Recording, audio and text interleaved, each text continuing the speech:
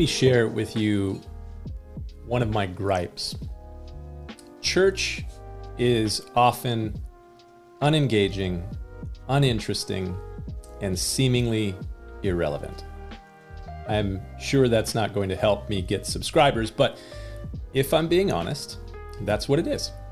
And let's be really candid about it. The decline in church attendance among people in a big way my age and younger, especially guys, I'm 40, is, I think, proof of the fact that I'm right, that church has a tendency in our day of being unengaging, uninteresting, and seemingly irrelevant. Over the last 20 years, I've had the privilege of serving within a local church, and it is my view that the local church is a necessity. We were created for connection.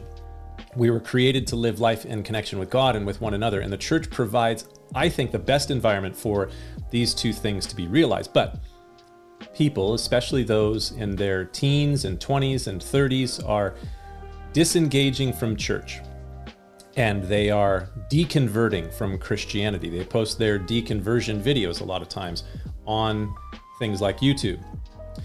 Why is this happening? Because the church is often unengaging, uninteresting, and seemingly irrelevant. Now, how did it get like this? Well, it wasn't coronavirus. Coronavirus is just the latest accelerant for this great church departure that's been happening for the better part of the last 20 to 25 years. How did it get like this? Well, I was recently having a conversation with a new friend of mine who is an avowed atheist.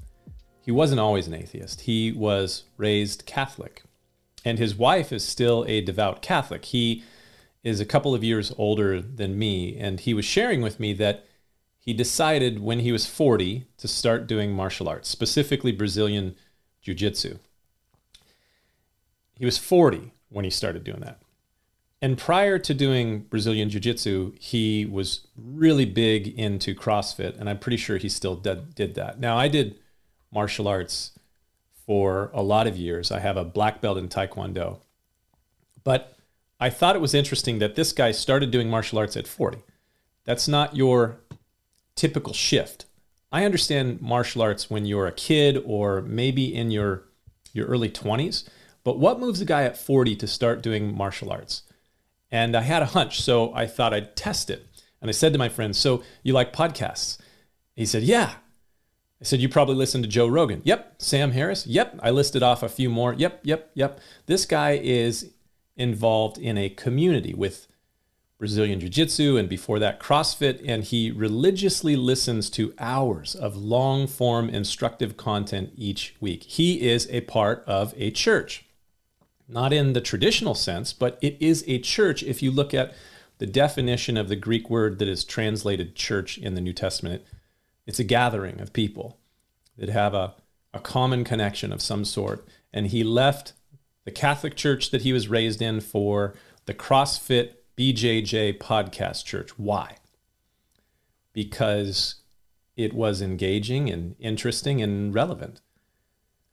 Of course, by this time, you might be thinking, how is this helpful to my coffee time today? What is the point of this rant? I have spent pretty much all of my adult life so far serving a local church, and I've spent a lot of time over the last 21 years observing the church in America. And I'm a Bible and theology guy. I'm sure that you can tell when you listen to the things that I'm talking about on here. And here's my issue with the church in America. And I'm talking primarily to the Bible-focused churches in America like mine. Most Bible-focused churches in America over the last 20 years have become progressively reformed in their theology. And they are pastored primarily by a bunch of seminary-trained Bible geeks who love theology. And I have no issue with people who love theology because I love theology as well. And while they might know all the intricacies of theology, they have no idea what a rear naked choke or armbar is. And you may think, well, what's that got to do with anything? Well, it has to do with reaching people in our community. And these guys, they can wax eloquent about the grace of God that brings salvation appearing to all men. And they could spend months delving into the finer theological points of Aquinas and Luther and Calvin and Edwards on grace, but they haven't turned the corner toward the practical realities of what that grace is supposed to accomplish in our lives today, in the present time. Their theology is mostly good, but it's also mostly impractical. How can I say that? Because Paul's theology, the guy who originally penned a lot of the New Testament, moved people towards practicalities as he talked about the grace of God. And I'm reading this morning in Paul's letter to Titus, chapter 2, and he writes this: "For the grace of God that brings salvation has appeared to all men, teaching us that denying ungodliness and worldly lusts, we should live soberly, righteously, and godly in the present age, looking for the blessed hope and glorious appearing of our great God and Savior, Jesus Christ, who gave himself for us that he might redeem us from every lawless deed and purify for himself his own special people, zealous for good works."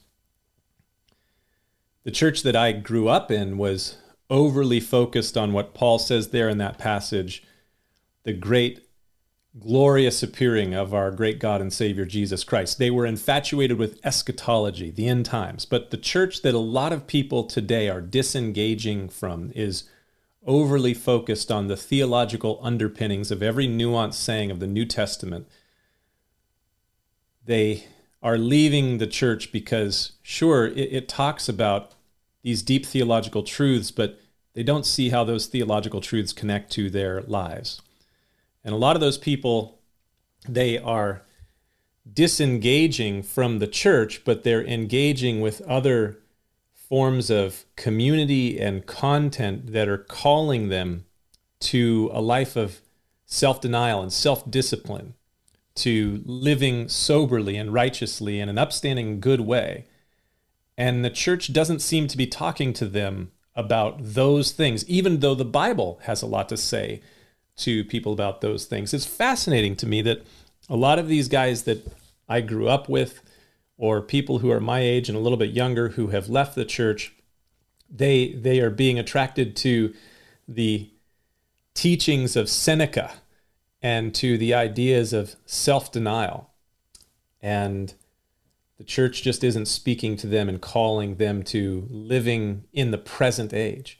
We can be so focused on what Jesus accomplished in the past, which is absolutely true and absolutely important, and we should know that his death on the cross deals with our sin, but his death on the cross and the grace that God gives to us, it should transform our lives in the present age, that we should live soberly, righteously, and godly in the present age, that we would be redeemed and purified from every lawless deed. This is what God wants to accomplish in our lives. So, while the church is speaking about the nuances of theology, we should also be showing people how the nuances of theology transform our lives right now. Not overly focused on the end times and life in eternity, not too far focused on what was accomplished through the death, burial, and resurrection of Jesus. All those things are important, but we also need to show people how that affects our lives right now and what the call of Christ is for today. Well, that's something to think about as you have your coffee today. We'll see you next time.